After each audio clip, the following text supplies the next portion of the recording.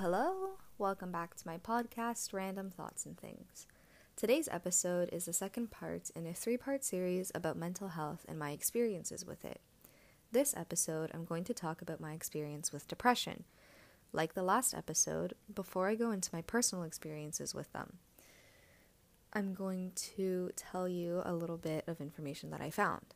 So, after a Google search, I found the National Institute of Mental Health website, which gave me some statistics. According to their website, major depression is one of the most common mental disorders in the United States. There are different forms of depression, which can be defined as the following: persistent depressive disorder, which is also called dysthymia, is a depressed mood that lasts for at least 2 years. Another form of depression is postpartum depression that, according to the NIMH, many women experience during pregnancy or after delivery. Yet another form of depression is psychotic depression, which occurs when a person has severe depression plus some form of psychosis. The psychotic symptoms typically have a depressive quote-unquote theme, such as delusions of guilt, poverty, or illness. There's also seasonal affective disorder, which I kind of touched upon in my first episode. It's characterized by the onset of depression during winter months when there is less natural sunlight. While it generally lifts during spring and summer, it can return every year. Finally, bipolar disorder, while different from depression, is included because someone with bipolar disorder experiences episodes of extremely low moods that meet criteria for major depression. Now, we got the different types out of the way, which, by the way, I'm going to leave the link to the National Institute of Mental Health in the description box so you can check it out or get some more information. So, going back to those stats I mentioned, according to the NIMH, an estimated 16.2 million adults in the United States had at least one major depressive episode. The prevalence of major depressive episodes was higher among adult women, 8.5%, compared to men, 4.8%. The prevalence of adults with a major depressive episode was highest among individuals aged 18 to 25, 10.9%. In 2016, an estimated 10.3 million U.S. adults aged 18 or older had at least one major depressive episode with severe impairment. For adolescents, or kids aged 12 to 17, an estimated 3.1 million had at least one major depressive episode. As with adults, it was higher among adolescent girls, 19.4%, than boys, 6.4%. Finally, in 2016, an estimated 2.2 million adolescents in the United States had at least one major depressive episode with severe impairment. Wow. Okay, let's try and take this in for a second. 16.2 million adults experience major depression, and 3.1 million kids, adolescents, experience major depression. Combined, that's 19.3 million people aged 12 and up that experience major depression. That is such an upsetting number. We really need to do better by our kids and ourselves in society so that number can decrease. I know that it's hard and that most times when going through a depressive episode, it can be tough to do anything, even if it's something that will benefit ourselves. It doesn't matter how long it lasts, it can feel like a lifetime, just a black hole with no end in sight. I want to say, though, you're never alone. There will always be someone out there who cares and is willing to help, regardless of what your depression is telling you. As with the last episode, I'll put links and helplines in the description box along with my Twitter and Instagram. So, with that being said, I'll go ahead and jump into my experience with depression. I was in the 8th grade when it first started. The previous school year was kind of all around terrible. My friend group had split up and we were fighting so much that the teachers and even principal had to get involved. A few of my friends and I sort of stayed on the sidelines and didn't get involved, but we still had to go talk to the teachers and principal because they knew we were all friends. And that was pretty much how my 7th grade year ended. And going into 8th grade was well, I was nervous something would happen, but thankfully the drama had died down over the summer break.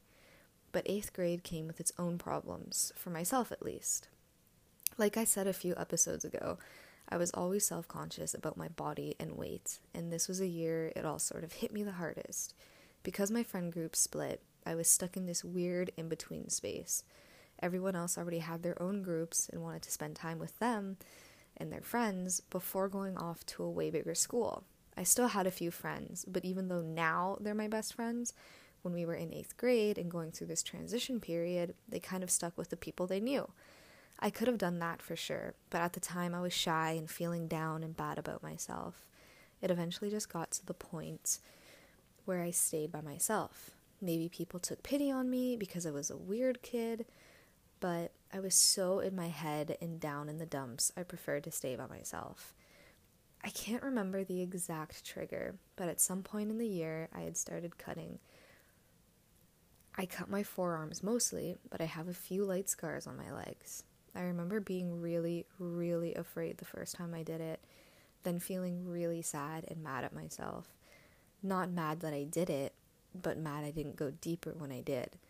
I kept this up for a few months, only cutting when I felt so worthless and numb that the pain and anger I felt after kind of kick-started my emotions for a bit.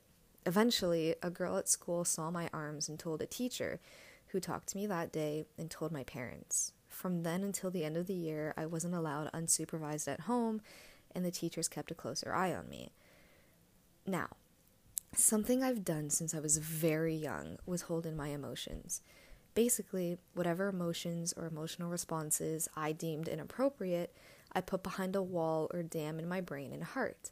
So, for example, while I was going through all this, I just wanted to cry and scream and shout and cry some more.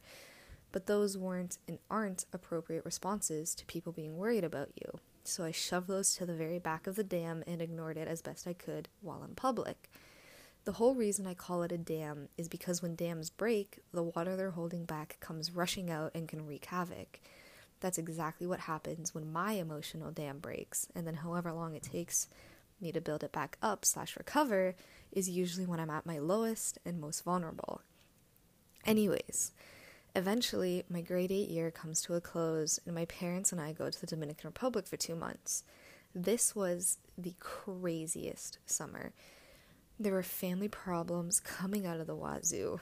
Oh, my mom's from the Dominican, so we went there to visit our family on her side, and to hopefully, quote-unquote, fix me.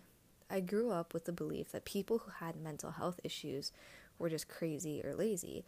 While I'm very happy to say I've outgrown that mindset and belief, it was super prevalent while I was in the Dominican. My family made me go talk to a therapist there for the last 2 weeks we were there.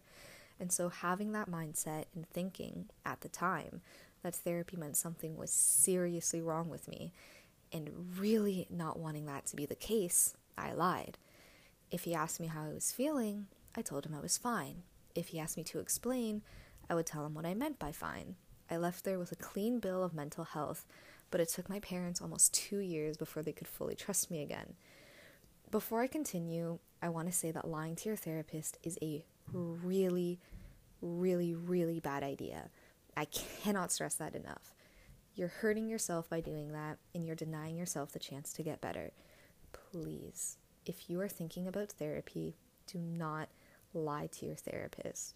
If you don't feel comfortable telling them everything all at once, that's fine, but don't lie about how you're doing or feeling. My next podcast episode is going to be about therapy though, so I'm not going to talk about it too much. So, with that little side note, let's get back into it. After we got back from the Dominican and I started high school, it was actually okay. I was anxious about it, but had gotten to the point of ignorance in regards to my emotions that the new experience of high school just overshadowed it, so I could ignore the quote-unquote bad stuff easier. Once things settled down, though, and I got into a routine, I could feel that creeping feeling again. Tiny little whispers when I didn't do good on a test, or when I didn't understand something that my peers did.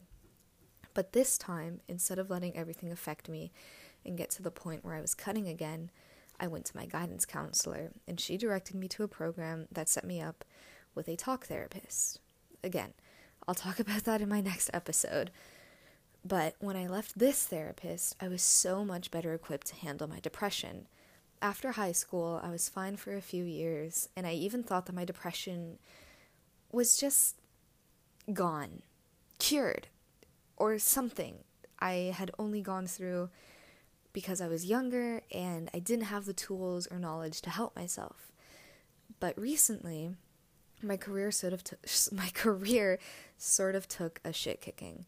I've said before that I'm a mobile crane apprentice, but I never really explained why. I've always been interested in mechanics, and I'm honestly a huge heavy equipment nerd. If I could go somewhere and study the engineering for cranes or heavy equipment, I would be able to die happy. I just really love cranes. So, when my career seemed like it wasn't going anywhere and I wasn't going to fulfill my dream, I felt like such a failure. I got so in my head about it and so overwhelmed that everything in my body just went nope.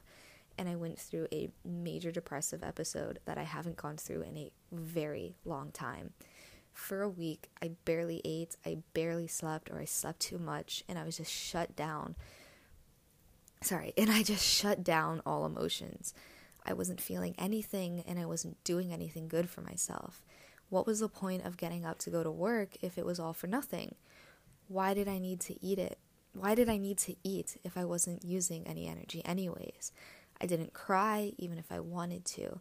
My family life was tense at the time because it was right around Christmas, and my grandmother was visiting from the Dominican, and she was saying she wanted to leave because of my dog being in the house. She wasn't used to having an animal in the house and felt dirty because my dog was there, even though she was in the basement with me all the time. My dog, not my grandmother. So they were all fighting and arguing one day about all this, and I didn't even speak, when normally I would be fighting with them. I had no desire to do anything, even see my boyfriend. I just felt so empty. My grandmother noticed this, and eventually her and my sister sat me down and talked with me. Something about that conversation just flipped a switch inside me and broke my emotional dam and kicked my ass right out of the rut I was in. I started looking up therapists, practicing what my old therapist taught me, and applying for jobs. Even though it was a really rough week and it felt like it was lasting forever, with the support of my loved ones, I was able to push myself out of my slump and take care of myself again. I'm still struggling, even though it's been a few weeks, and I know I need to find a therapist again. I'm honestly so fortunate to have people to help me and recognize when I'm not doing well. I know not everyone has that, and while it might not be much, I'm extending an open invitation to you. If you're going through a hard time and need to tell someone, feel free to tell me. It's never a burden, and sometimes just getting it out in the open can help relieve some pressure on you and help you think a little clearer. I know how it feels to be alone and feel like no one will want to listen, which is why I want to help as much as I can. Your life has so much meaning and value, and it's hard to see that when you're in a dark place, but I promise you it's true. No matter what your brain is saying, you aren't a failure, and you are worth something. You are loved, your friends do want to hang out with you, eating is good for you, and it won't make you fatter. It's fuel for your body and brain that you need. Yes, drinking enough water throughout the day is important for you and your bodily functions. Okay, so anyways, that's all for me. Please take care of yourself and remember you are loved. There's links to the websites I use in the description box, as well as my Instagram at Misha Bison and my Twitter at Major Mish. Next week will be the third and final part of this series before the Bell Let's Talk Day. So I'll see you next week.